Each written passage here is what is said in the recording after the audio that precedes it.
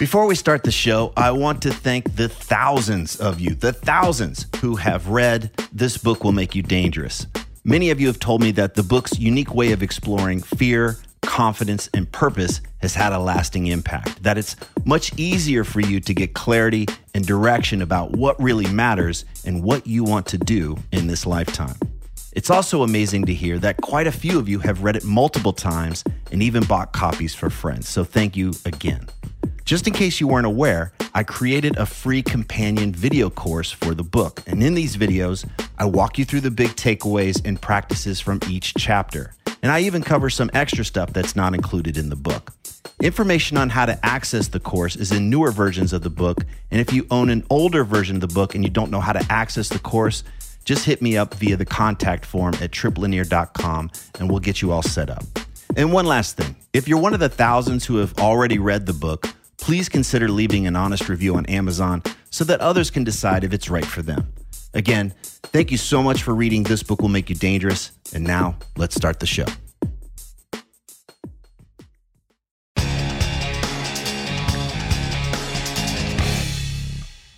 While the following information may relate most to professional coaches who are leveling up their coaching practice, the core of the message may be valuable to anybody who's sick of playing small and wants to bring their professional and personal lives into alignment. So today, let's talk about why you're not getting invitations or referrals for professional opportunities, or maybe you are, but you just want more. And then we're going to talk about what you can do to turn that around. So imagine someone you know is talking to your ideal prospect, and at some point in the conversation, the opportunity to refer you may come up.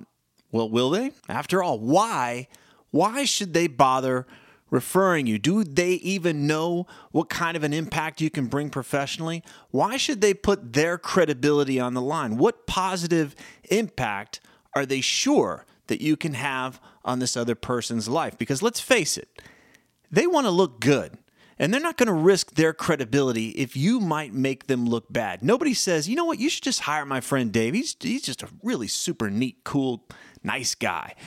If you're just a cool person to someone, then you're firmly in the professional friend zone. Sure, we may all like you, but you're not going to get any penetration. We're only going to be excited to refer this ideal prospect to you because we know the problems you solve and we know the difference that you can make.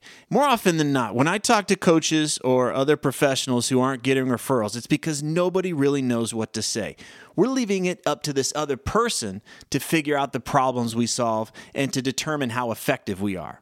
But if we're leaving it up to other people to figure this stuff out, then they're going to get it wrong or they're going to stay silent. And that's where you can say bye-bye to your big opportunity. So let's stop hiding out. Let's stop worrying about rejection or being pushy or whatever excuse we may have for playing small. Let's take responsibility. What's the story you would love to have us tell about you when we're sitting with your ideal prospect? Tell us that story.